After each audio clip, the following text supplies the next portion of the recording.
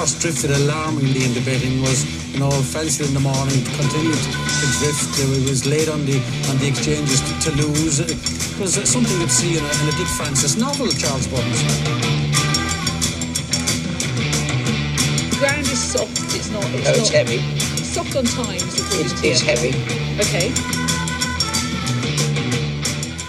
And a huge welcome to the Bastards Inquiry Sunday Sermon. My name's Lee Keys of systembet.co.uk, and joining me to discuss the week's topics, the review of Sandown this weekend and all of the factors like idiot Clarks, training shoes, everything. We've got it. John Lang, good evening. Good evening. And Lord Malver, Chris, good evening, sir. Good evening. Yes, we're going to chew these topics because we've got a good show lined up for you. We're going to go straight to Sandown, chaps, for the weekend, and this brings a whole host of fuck ups. I mean, we can even start it on the Friday if you like the review. Just let's extend the review. And what I found amusing was at Clark Watch already. We're in a scenario where. We haven't even reached May, and we're getting absolutely farcical going reports right, left, and centre. And good old Andrew Cooper, he's not daft. After sticking sackfuls on Epsom the other day to water for good, he now comes back to his own Sandown, his own base, decides to water the shit out of that, John. Because where I'm coming from here is the going description was good to firm in places, right? Right, that was the going description. So you think that's nice, quick ground. He's done a good job there as the Clark. No. After race 2, there's been no rain. There's been nothing. No one's been pissing on the track pissed. It's literally changed to good, right? And the times really do not even suggest good in a way, because the sprint track, ignore that. That was left at good to firm. They probably couldn't be asked to water that 1-for-1 race. Probably too costly in terms of water. But then if you look at the rest of the times on the Friday, Wanee's 5.35 seconds slower than standing in the Esher Cup. Moshtadaf in the Group 3, 5.59 seconds slow. Lights On in the Group 2 Bet365 mile, 4.73 seconds slow. The Bet365 Classic Trial, a Group 3 affair, 6.53 seconds slow. And they've gone quite hard in that, because even the Simcock horses managed to get into it, hasn't it? Absolutely. So they're quick. And, there was 9 lengths back to the 4th in that. So, like you rightly point out, they've got a decent gallop. Now, this farce has to stop. I mean, again, the media do not say a word. It's perfectly acceptable to do this, apparently, now. And we're living in a time where I can guarantee you now that the time experts, maybe even describing this ground, well, they will do, as good to soft. How can it not be good to soft if you're running, 5 seconds slow for group races? It's a scandal. I don't know why. Well, I have no idea why they're doing it, John. Can you help me on this? I think there's a lot of trainers at the minute that as soon as they say firm in the going description, they're having a shit hemorrhage, aren't they, and taking horses out. Yeah. I mean, Richard Hughes, case in point, on Saturday, takes 2 out, leaves the well-punted winner in. and there was nothing wrong with that ground. I mean, Boardman won on it. Boardman likes to make a print. Yeah. So, I mean, basically, all Hughes is doing is reacting to what is probably a spurious forecast from Telwrong anywhere. Yeah. I mean, Adox, a really difficult track to read because they race on different courses, different strips of ground. He'll say we're on this course now for this meeting, and then this course for this. And I haven't got, to be honest. If you look at Turf Track's archive, I haven't got a clue. There'll be 7 describing soft ground, and there'll be 6.4 describing good ground. And it's complete bingo. So I get some people's concerns with Telwrong, but like you said, John, if you look at the times and everything Saturday, there's not really a lot wrong with that going if you're running within 2 seconds of standard. I'd much rather that than Sandown, say, at sort of 6 and 7 seconds slower than standard for good horses. Well, I mean, you said his issue was the fact that Telwrong had said good to soft on Friday. Well, if Hughes is basing his decisions on what Telrong says the day before a meeting, he wants his ass kicking anyway. Yeah. It's and I do feel for Clark's in one way. Not for the getting up and walking the dog once in the morning and having a lovely 3-course meal with the sponsors, etc. That's not the bit. The bit I feel sorry for them because you get idiot trainers for me that, like you said, making outbursts about this ground's terrible, blah blah, right? It's not. It's just the fact that it probably doesn't suit their horses that they've trained and primed to run at that meeting, and I think that in a way can't win because you think, right, I'm watering for sort of good to firm, and then everyone blasts the Clark and say, well, this is wrong, it's firm, and it's not firm. They're idiots. So it's trainers. Trainers are a lot to blame for putting pressure on these Clarks, and I think that's what's happened, John, over time. Would you agree with that? Yeah, I mean, Telrong did also say, which interested me quite enormously. He said he'd watered for a slower side of good. You're in the way. Yeah. Now, again, this flies in the face of the directives that have all been given. And once again, nobody steps up and says anything. No. Well, the Epsom thing on the Tuesday made me laugh because he literally was watering for good. He wasn't watering for good to firm. He wasn't watering to leave it or just the quick side of good. He was leaving it on the slow side of good all the time. And I'm thinking, this is setting another precedent for the remainder of the season. They treat Epsom now like it's a fucking bear trap. Yeah. You know, I mean, if they're having to water to cushion that surface to that extent, on animal welfare grounds, they should shut the place. Yeah, if that's what they're saying. I've always felt. I mean, look, I'm no expert yet in terms of Clarking, and you know, there'll be a lot better people qualified than me to speak on how to maintain. But one thing I do know is that if you've got a good covering of grass, that everything else is sort of a bit, you know, like that's the issue. If you're threadbare, then obviously then that is a problem. I've seen tracks in the USA that are threadbare and they look absolutely horrible, and I'm thinking, Jesus, I'd never run one of my horses on that kind of ground. It's ludicrous. It's horrible. But surely, if you've got a good covering of grass and you've seeded your track well and you've left a good kind of length on that grass, that's surely the way forward, is it not? Rather than just watering the shit out of them. Well, of course it is, but you can't get in their heads now. I mean, they're so far down the rabbit hole, it's unbelievable.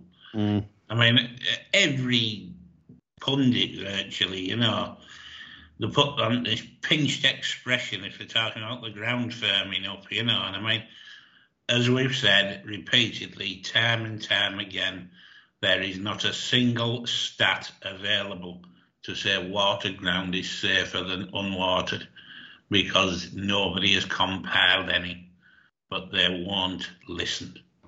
Yeah, no, completely agree. So Sandown then on the Friday. Anything take your eye, John, on the flat? I thought the filly was good in the maiden. I wouldn't be surprised to say that run really well in an Oaks trial. Yeah. Is that? So are we on about Emily Upjohn? Yeah, I thought she was quite impressive.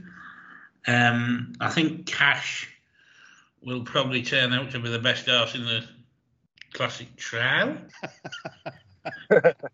You know, this one will be running at Chelmsford off 95 next year, still doing the same thing, John. Yeah. And Earl Mack, the owner, will then think, maybe we ought to move this. I mean, Cash was extreme, and I actually sort of like did a little blog for my people on the Friday, and I said Cash has blown me away on debut. I really love the horse, but there were two issues. Obviously, you know what they're going to do round Sandown. You know they're going to drop it out. You know it went to exact script, didn't it? Yeah, totally. You know, even the heartache at the end. You know, it was just. You know, it was like a work of Shakespeare, wasn't it? You know, I mean, it was so tragic, really. I mean, it's just, you know what's coming. You know, I mean, he went in my tracker last year I thought, what a lovely horse. I'm going to keep an eye on that, and then somebody declared it for Sandown. I thought, yeah, useless bastard. And you got Simcox and Spencer in a double act. I didn't back it. I know. And you still feel the pain of everybody. I did, because, I wanted the horse to prove itself, which I think it did to a certain extent. But, they've got to win, haven't they, sometime? And you can't just sit out the back and hope for a massive pace collapse every time, wherever you go. Well, he made me laugh when Jeremy Gask used to train here. And he'd come from Australia, decent trainer in Australia, came over here, and then he starts having runners round Folkestone and holding them up. and he couldn't understand why we're 2%. He says, he thought he got a virus. Yeah, and then this is a true story. He's gone back to Australia and he's actually training plenty of winners again. It's like, because obviously it's different. They have different running. It's a bit like France, They have quick slurs, and they don't do what we do, where it's like blast out at gates, just sit up front, slow it down at Beverley, and then kick off at front, and then everything held up can't win. So yeah, Jeremy Gass couldn't live with it here, and poor old Simcock. I just does he know that he's been ridiculed online? He must do. It's embarrassing the amount of horses he just simply trains and doesn't get the best out of them. Does he not watch the Kill, who just makes a mess of everything, but wins 20% of races because everyone leaves him alone on the front end? It's just, I don't know. It's just I've given up with him. It must be getting back to Simcock. You can't meander through life, and the Bar Stewards Inquiry podcast never touch him. It should do by now. This should be like his Sunday listening. This should be confession for Simcock for his errors. Yeah. I wish he'd come on Sunday and start tactics. He'd give us some right shit, wouldn't he? He really would. Wannies, John, in the Esher Cup. Davis likes this one, I can tell on Twitter. Davis is on the show on Friday, by the way, for the Guineas show. So something to look forward to for you Davis fans. I think you'll see a lot of Davis this summer on. He's a good judge, is Nick, and he likes Wannies for the Britannia, John. Yes, I'm not surprised. It looks a typical type of the Britannia, doesn't it? Yeah.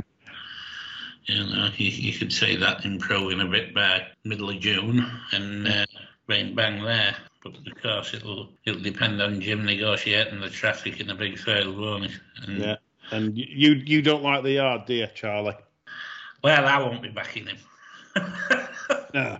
But Wannies, Nick seems to think that might get sort of, I don't know, £6 or £7 for that. Well, every couple of years, there's a Charlie Hills horse that books the trend, doesn't it? And losing it can actually train. Yeah. So, Okay, we'll move on to the action on Saturday. Obviously, there wasn't much flat action really to bounce up and down about. There was more worrying about Tell Wrong and his going reports than anything else, I think. But the Sandown finale, the jumps meeting finale, Ronnie Omelet's been on. He's got a point as Ronnie, and he says about why does the jump season take so long to start again? A whole week, he says. we get a week off from jump racing, and then it's back. I know, really. We've all recharged our batteries today, aren't we? We could have done with a fixture at Plumpton tomorrow, really, couldn't we? Yeah. 3 runners, 6 runners, 3 runners, 2 runners, 5 runners, and then... We've got ourselves all pumped up, ready to rock, and there's nothing on tomorrow. Yeah, and then a 0 to 105 handicap hurdle will be 17 runners with bent plots in. Yeah. That's the jump sphere. But anyway, discussing Sandown's results, obviously, I was polishing my chest and puffing my chest out yesterday. Let the dog in. That wouldn't have been how you were polishing yesterday. Yeah, it's not often you get a treble. So that was nice to see. Obviously, Nappers Hills, Graham Team for the blogger race. And I did feel bloggerish when I tipped that. because you think, well, everyone knows that, don't they? The green team should be favourite overnight. I'm amazed it wasn't favourite overnight, to be honest, but there we go. And we'll go to the Bet365 Gold Cup, John, because Hewitt, the winner, which I tipped, Really? it cost €850, chaps. €850. Rags to riches. He's some shark, that fella, isn't he? Yeah. Do you think there was a bit of nuts and hay involved? Well, it's hard to say, isn't it? You don't like to say that when a colleague's tipped it. You like to say it's purely on merit and a well-deserved win all round, Well, I mean, to be honest, watching the race, I genuinely thought that's what I actually thought coming to the last way. It sort of like bounded clear. I thought it were exactly like a Plater's mark. What, 149? It's bounding clear. But yeah, it's not that long ago. I thought this fella couldn't train for toffee. Well, they only need a little bit of help from the carrots now and again, and that's certainly for me. It was rather eye catching. So surely now Hewitt, they'd be thinking maybe Grand National, maybe that kind of thing. I don't know. He'll never get his ground round there now, will he? Well, no safety measures. I did think it was quite interesting how few completed yesterday.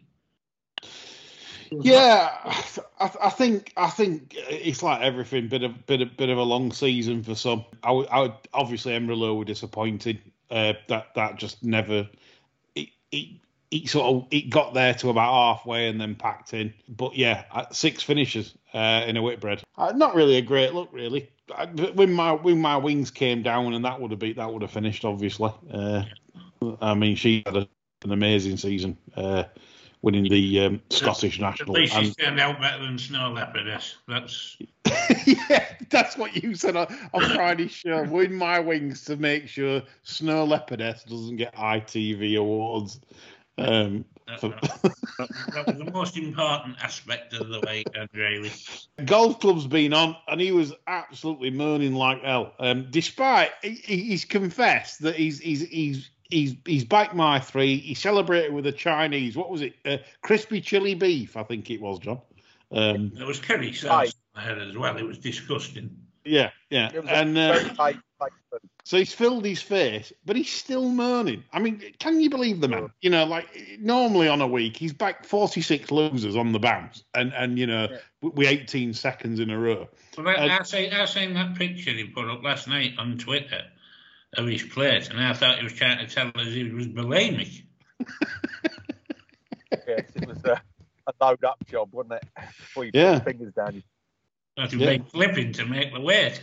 Yeah. Well, anyway, so he's been on, and so after all his winnings, he's been moaning that Indefatigable got a terrible ride from Zach Dingle in the select hurdle when it was second to McFabulous. The only thing I would say in Golf Club's defence was that he probably should have been a bit close to McFabulous at the last, given McFabulous's tendencies. But apart from that, I don't think it was finding a great deal. I think she's a mare that's got a lot of issues herself, and I'd crib the ride a bit, but I wouldn't be too annoyed. But yeah, so it is pocket speak. So terrible from Golf Club yet again. Okay, some issues then regarding this weekend's racing, chaps. And Chris, I'm going to bring you in here for some issues. We like issues with racing because racing, they're idiots. They're all idiots. We know this. We get to sort of like White Trainer Gate, which is just remarkable, really. Ellen Sheridan's been on. She said, basically, is this the kind of thing we should expect now? The governance of the sport is enmeshed with the class system, she said. Keeping out the common people is an ancient tradition. What do you think, Chris? Oh, it's difficult, isn't it? As I've said before, I don't think racecourses really know what they want. They want lots of people through the gate, spending lots of money on booze and overpriced food. But part of them, has a difficulty with the notion that the common you have to rely on ordinary people to pack race courses out. So all this kind of dress code, it's facts of race courses not actually knowing who their customers are or what sort of customers they want. It's like saying, we want everyone to spend loads of money and get pissed, but we want you all to wear, full evening dress. You can't have it both ways. If you want to attract the public, you've got to have a reasonable dress code. We're not asking people to, go shirtless, but ultimately, trainers are sort of part and parcel of daily wear nowadays. I mean, if you look at, high-end restaurants, etc., very, very few have strict dress codes other than, gentlemen must attempt to wear shirts with collars. So you could go and have, a 200 quid a head meal in a London restaurant. Maybe 20 years ago, they'd expect you to put collar and tie on. Now, nobody wears a collar and tie. They really don't. So I think racecourses have got to decide, what they want. Do they want to make it a very posh day out, very exclusive, or do they want lots of people through the gate? Do you think that's a good or a bad thing though? Because I look at Jeff Banks' Twitter a lot. It's quite entertaining. Some of the stuff he comes up with some good points. Sometimes he's totally full of shit. But there was one point he attacked this poor young lad on I think his father's bookmaking joint. He got no socks on, and he slagged him for his attire, saying that's no way to attract customers to your joint. You should be smartly dressed. What do you think about that? I don't think people care nowadays.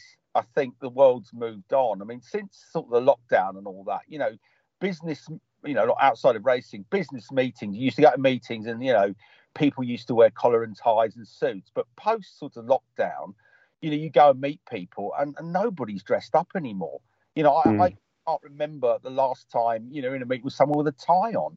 So, I think the world's moved on. I mean, I personally, kind of agree that you should make an effort, but people don't anymore, and I think, racecourses have got to move on from that. People don't care. John, when I go and visit my granddad, he's always got a shirt and trousers on. Is that Good. like And trousers are essential now? You know what I mean, though, like proper Farrer. Yeah. He's got his Farrer on, and he's Marks and Spencers, like 100% cotton. And I just admire that because I think it's kind of like that's the old school, isn't it? The old school. I mean, when I first started going racing, the folks, it was always best clothes for going to races. Not you didn't bother about church. It was yourself went on to races. And things like that. It just makes me laugh, this trainer gate. I mean, if they had one of them band nights on and fucking Snoop Daddy or whatever the hell they call him turned up in white trainers, the same people that make these decisions would have been prostrating themselves on their knees as he walked in, ready to fucking smoke it. Whether he had white trainers on or not. The thing is, as well, you can buy trainers these days that, I mean, listen, I mean, there's now websites. Yeah, there's that you can go on like StockX, and there's websites for the younger ones these days, and it is a fashion statement. You literally you could buy a really smart pair of white trainers for several £100 as well. We're not talking £50 for the proper designer ones. The statement you're making is, I'm going to see if I can get in at Sandown in there. I mean, the thing is, but then we come to Royal Ascot, and obviously they've got the Royal Enclosure. You've got to have a top hat. Yeah, you got to have a top hat, but I bet the old spitting bastard turns up in his trainers. Yeah, to be black trainers, but he'll have trainers on. To be fair, John, you have a point. I've seen Mick Easterby in the parade ring in the middle at the Ebor meeting in trainers. Yes. Lowens. Bring up that. Yeah. And there'll be £9.99 Sports Direct ones. Yeah. It's the truth. Right, after 3 days racing, they won't be complaining about his feet aching. No. Just back to some racing questions, because obviously there was a start on Saturday in the celebration chase, and Ellen Sheridan says, Is the celebration chase at Santa a trade description offence? Surely bugger all to celebrate with this renewal and a grade 1 in name only. Spot on, Helen. It was absolutely rubbish. Poor old the entire field being wiped out by Mr. Fisher at the start with his antics and giving St. Calvados a 15-length start. Hardly. I mean, Betfair told it all. It was 2.2 at, I think, St. Calvados on the off, and before they jumped the fence, St. Calvados was 1.7. So there we go. It was a farce. Though I've had to stick up for the starter on this on Twitter, because I do feel that obviously people blame the starter. It should have been recalled.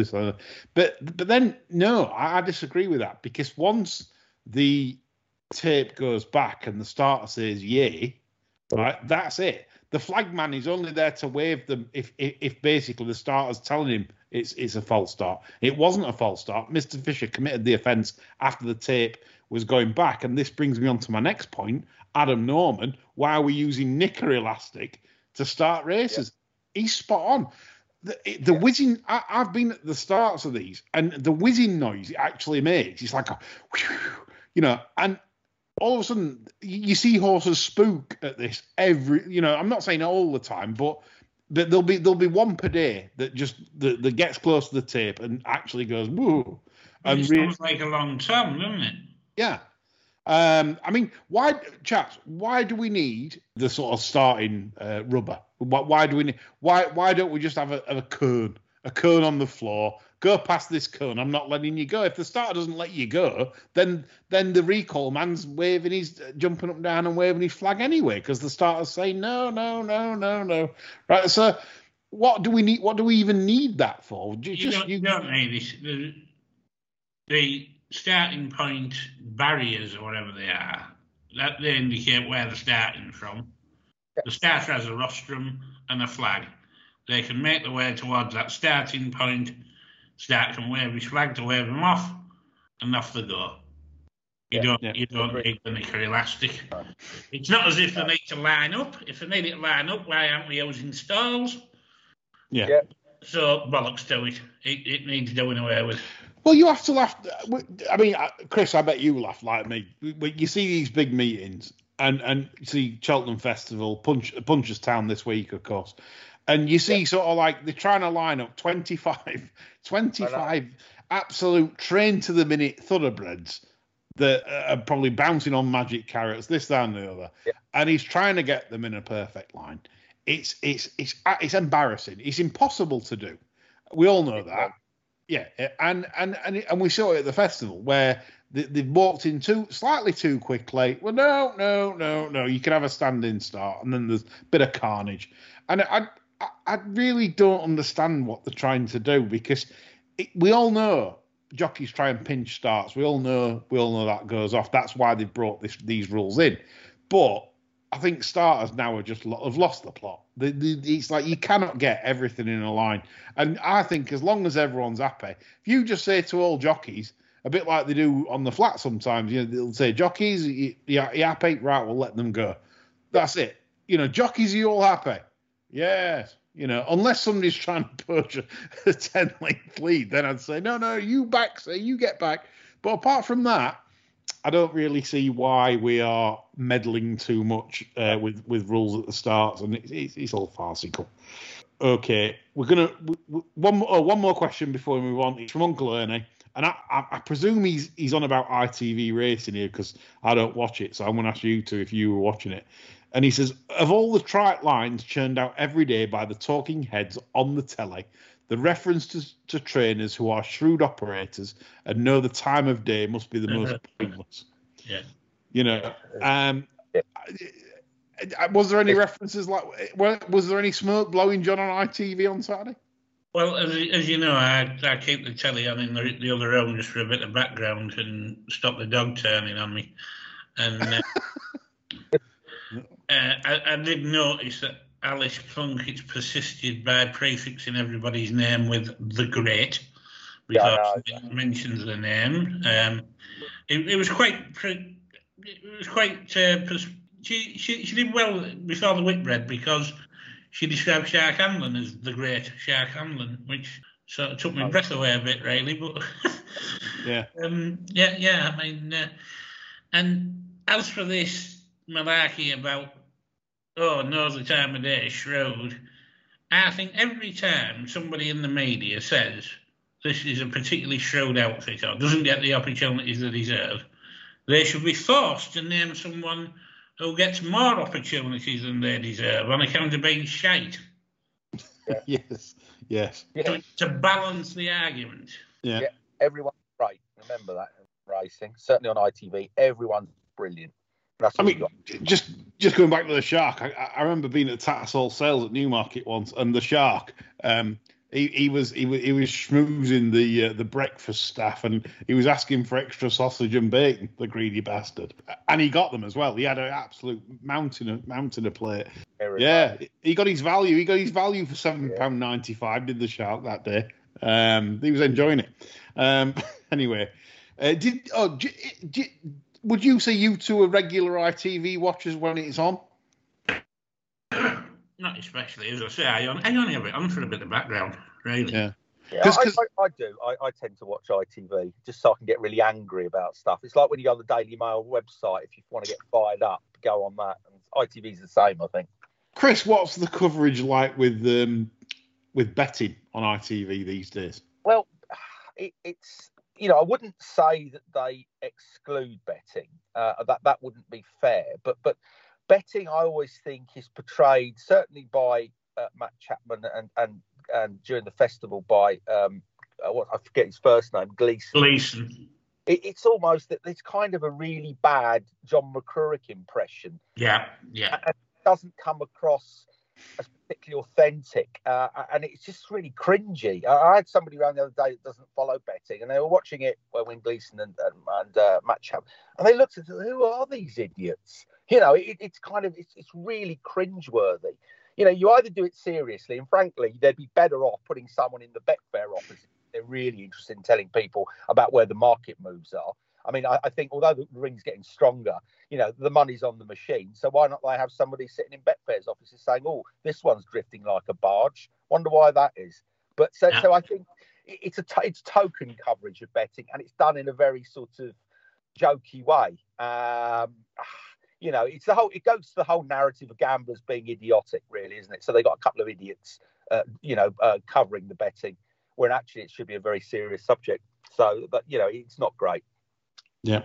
Speaking of idiots, Matt Chapman made claims today that Brian Hughes should be riding in all the top races. I don't know what you guys think. I've done the stats on Brian Hughes. Surely, though, John and Chris, that comes down to where his main trainer that he rides for, which is Donald McCain. If Donald McCain's not having runners at the festival, or he's not having runners on this big Sandown Chase day, what do you expect Brian Hughes to do? How can you get outside rides? How many rides does, say, Harry Skelton get? Harry Skelton rides for the Skeltons. Harry Cobden rides for Paul Nicholls. How are you going to get on a Paul Nicholls horse when Harry Cobden's rode a horse all year? Well, I know Chapman didn't respond to my tweet when I said, "Oh, should he be riding for then? Who would you jock up?" Because it's a smoke blowing exercise. I mean, prior to yesterday, ITV Racing didn't even acknowledge that the bin man existed. No. And then now, all of a sudden, because he's champion jockey, is the subject everybody wants to talk about. And as I say, it's all right saying he should be having rides. Who do you take off and stick him on? You don't, because his stats say he's bang average anyway. He's bang average, and if anyone comes at me on Twitter and says, "How can you say this? The man's rode 200 winners," I'm just going to merely point out that check his record out in Class 1 and 2 races, and before you say he's not always on outsiders, his winners above expectation is miles below what it should be.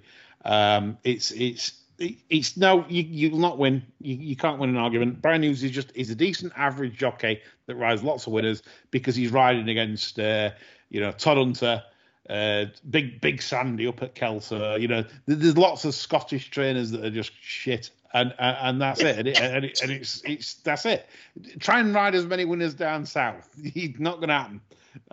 It's just that's how it is. Because parallel a few years ago in women's tennis where there was a player, I think her name was Safinova, who ended up on the rankings as the number one ranked women's player in the game. But, she was, by all accounts, a very average player, certainly a top 10 player, but certainly not the best in the world. But she got to the top of the rankings by playing lots and lots of ranking tournaments in the sort of the second tier. So she was very prolific, won a lot of ordinary tournaments, got a lot of ranking points, and because they add them up the way they do it, she ended up world number one. But she wasn't the best woman player in the world by a long chalk. And Brian Hughes, as you say, just rides lots of winners in very uncompetitive races in the north. And that's it. That's it. Yeah. That Chris, you're spot on. That is literally it. And people are at you and say, "Oh, how many winners have you ridden?" But it's the truth. He rides under it. You're not gonna, if you have a pound on every Brian Hughes ride, you're gonna do your bollocks. That's all I'll say. And before people say, "Well, he's overbet," no, that's not true, because before he was champion jockey, you say he was overbet then. Well, he still lost then. So that's just how it is. Read the stats. Anyway, we'll move on from that. On to news. Roger Varian snaps up Stout's Old Yard Beechhurst, John. Does that send a shiver down your spine? I'm not in the least bit surprised, to be honest. I did get told last week, how true this is, I don't know, that Roger Varian had approximately just less than 300 horses on his boat. Not all necessarily in the yard that he's training out of at the minute. So it doesn't surprise me he's bought another one, really. What does Beechhurst hold? About 60 odd? Yeah, easy. Yeah. Maybe 80. Yeah. There'd be a lot of room, and there'd be a lot of scope for development, really, if you wanted to go bigger, I would have thought. Yeah. And bringing us on to that, onto poor old Stout, which, I hate things like this when you see a Gert, a training Gert, that's going through the motions at the moment, and Shadwell stuck the knife in. Stout, obviously, he probably hasn't had as much Shadwell as, say, the Kilt. The Kilt's ruined so many Shadwell horses. I agree with the Kilt. The Kilt would be the first on the cull list. It took a while for him to wise up to the Kilt, hasn't it? But they finally realised. They've thought, hang on a minute, we've sent God knows how much. What was that one about 20 years ago? Bandari or something? Yeah. What's the recent one he ruined? Really nice. He ended up running in Group 2s and Group 3s, and yeah. I can't. Did that Sky Sports race at York? Sky Bet Group 2 at York. Yeah. That's the one, and he ruined that as well. He ruins everything. And he'd ruin a fucking party, wouldn't he? If he turned up? Well, he's miserable enough. Stout. This is the one thing about Stout. I'll say this: the man is a class act in terms of he's got back class. He might not got the staff he once had, but he still trained Mustachery to win the 2019 Lockinge for Shadwell. So, have they got wind of his staff arrangements, John? It's like a very heavy hint from an owner telling him to retire, isn't it? Really, something like that. Because when they're keeping Charlie Hills and Marcus Tregonin on the roster, I think Owen Burrows is still on the roster, isn't he? Well, yeah. I wouldn't be surprised. They'll probably give Owen every chance, and I don't think he's covered his selling glory with the Shadwell horses he's had, really. No, it's early days for Owen. I haven't formed a concrete opinion of his training yet, unlike the Charlie Hills Marcus Tregonin situation. But no, I think it's another nail in the coffin, isn't it? Really, for Sir Mike. Yeah, it's sad. We spoke about this before on the show, and So I don't like to see grey. It's a bit like back when you watch golf, Tiger Woods, etc. You can't. You still want Tiger Woods to win one more just to say, Jesus, how have you done that? You don't want to see him trail around in 17 over par like Arnold Palmer and Gary Player. You know, like boxers as well. Yeah. Got fighters come back out of retirement and all that. Yeah, kind of and ruin the legacy basically because most of them are skinned that do it. But anyway, more news. In Spiral misses the 1,000 Guinness after working poorly. So is now John Lang bouncing for Tenebrism, John? Well, I was pretty much bouncing for Tenerife anyway, because I never really fancied In Spiral for the Guineas. I always thought she'd lack a bit of pace come spring 2022. You know, she didn't do a lot wrong as a 2-year-old, right? Everything she did always inferred more stamina than required for a Guineas to me. And you know, I mean, I might be completely wrong about Tenebrism. She might not train on. She might run like a pig on Sunday next week. But I'm happy with where I'm at. But I was happy yesterday before Slim went and checked Spiral's pitch. How do you check the pitch anyway? What pitch they're at? You put a record on and get them to sing along to it? What the fuck is that crazy bastard talking about now? You know, we've had all this crap before from Gosden, haven't we?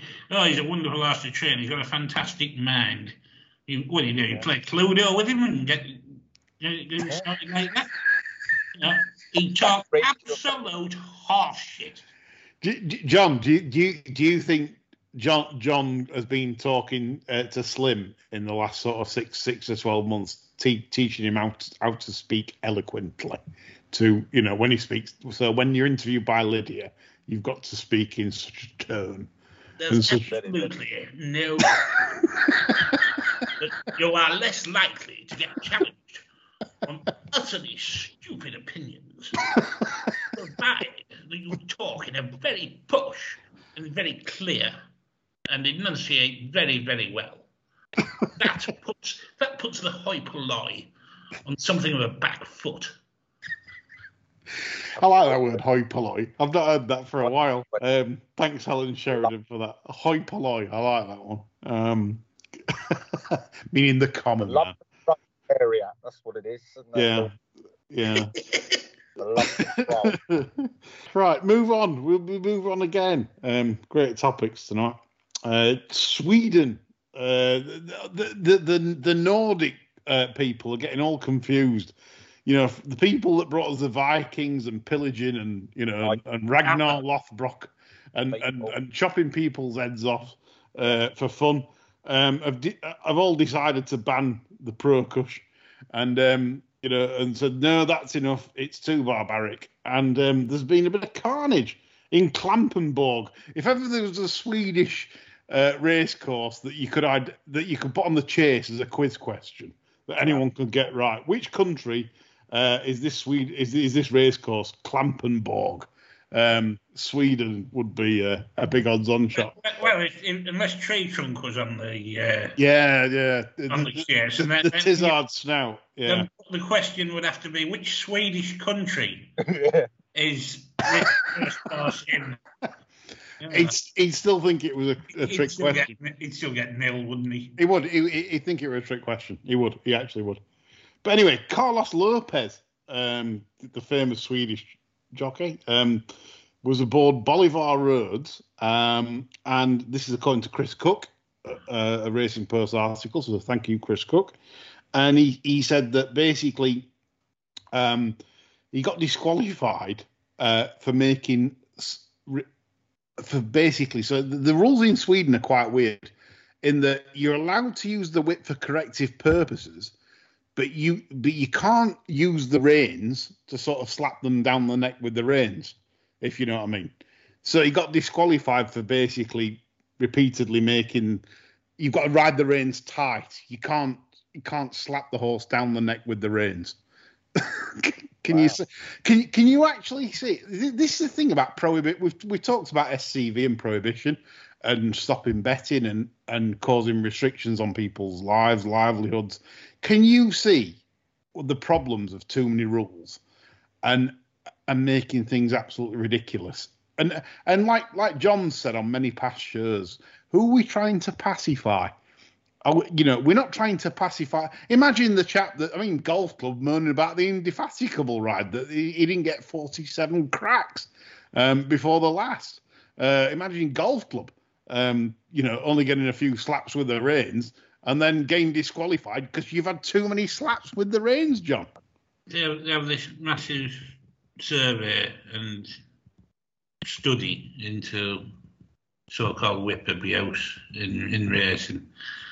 And I always cast my mind back to when Royal Academy won the Breeders' Cup Mile. And if you remember, the camera was on young Charles O'Brien and his mother in the stands. And they played a recording after the race where Charles O'Brien's waving his right arm about, shouting, "Hit the fucker, hit the fucker." Yeah. Now, these people that have compiled this study, are they assuming there's people in the stands screaming, "Don't hit him, don't hit him," when their horse comes to challenge? Because I don't think they are. No, I don't think people that had a bet care, to be honest. Well, usually when you've had a bet, it literally is. I mean, put it this way, you can even see this in recent history. If you look today, if you look on Twitter, type in Nicola Curry into your Twitter feed, and you'll see that Nicola Curry went from sort of like giving the horse encouragement, if you like, if that's the word we're allowed to use these days. We might not be allowed to use that word in a few years' time. But so she went from encouragement to just hands and heels in the last sort of 50 yards and got caught and was absolutely lambasted on Twitter for doing this. This is where we're at. If you start pandering to these people, you're going to have no faith in the betting product, because you need people to have faith in the betting product the way the sport's funded, unless you want Mark Johnston's way of funding the sport, which is, like John said the other week, he's selling ice creams. So, everybody has to have 15 ice creams. They've clearly not asked punters, have they? Because most punters would be happy if there was a rule came in and said that the whip's going to be replaced by cutlass. Most punters and betting shops wouldn't have a problem with that, would they? No. Absolutely not. I mean, you'd have to set foot in a betting shop, I mean, if it's tape finish and the boys are on, they wouldn't care if you hit them with a fridge. Yeah, it means you're going to win your £100. They're like the beat to death, aren't they? Exactly. A big fridge freezer. I'm just a big American fridge freezer. I've lost the plot. Sorry.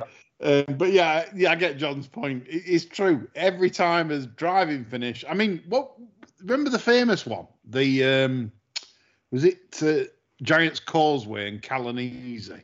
Oh, and it was an absolute bloodbath. I mean, they literally just.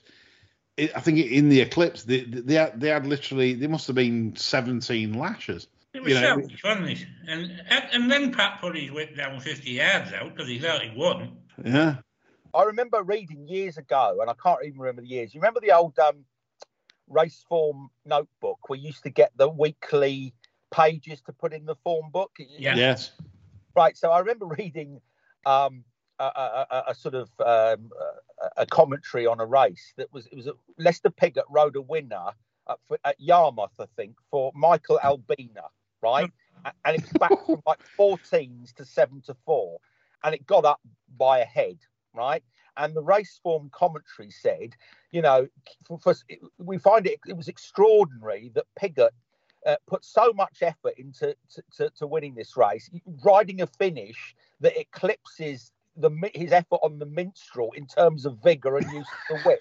14 to 7-4. And he said, we wonder why he was so energised by some fucking seller at Yarmouth. And I always remember that. It's like, it's only by the minstrel's finish. He got 14s, hadn't he? Yeah, he got the 14. Yeah. Apparently, it was a sort of windmill whip motion just to get this horse just over the line in about £400, I think. Superb story, Chris. No, again, things like this, I think it's really good to listen to because you, like you say, you see bringing back old memories for a lot of people. Listen to the show; it's really good. Just before I come to Jimmy Lindley to finish the show, just the FCV again, which is an annoying sub racing.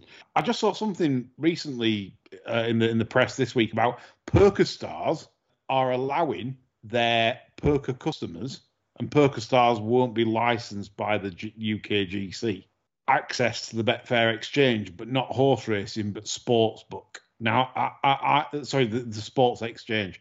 So I find that really interesting because does that open loopholes or potential loopholes, do we think? For say like this affordability checks where you're only allowed 500 quid deposit a month or whatever you're allowed before you have to produce ridiculous documentation. Let's say Betfair partner with DraftKings in the US or someone, and then you can log in under a VPN or get somebody with an account with DraftKings, and then you don't come under affordability because you're not under UK jurisdiction. Is that a goer, do we think? Could be. Yeah. Could be a dodge, couldn't it? Well, because obviously, if you're doing, it depends. Like if it's a UK operator, if you're literally just logging in through Betfair, and I wonder if that's why they're all quiet on this. The big corps, right? The big corps seem very quiet on SCV. You know, they're not protesting, they're not screaming. Like I've said, why aren't they screaming? You know, this could hamper their turnover. Is the next move when this comes in the big curveball to then do big partnerships with gambling operators abroad that are trustworthy, i.e. Pinnacle, i.e. there's lots of big American ones that you could literally then do partnerships with, where there's no effort, you just log in through their portal. You know, again, is it something that this is you know, I don't know. It's something that occurred to me. I'm thinking this could be an angle for the betting industry, but who knows? Keep watching this space on that one. Jimmy Lindley, chaps. Have we anything this week? Yes. Oh, magnificent, John. Come on. It's from yesterday, actually. This one's called Kirati Beach. It ran yesterday at Limerick. Oh, the Irish, dirty Irish. Finished 6th. It was suspiciously short in the betting, I thought, for starters. Mr. Toomey turns this one. Nice bit of pedigree to it. Didn't really look suited to the trip. Outpaced early. I think the horse was trying. Kept on really nicely up the straight. Definitely wants 10 furlongs.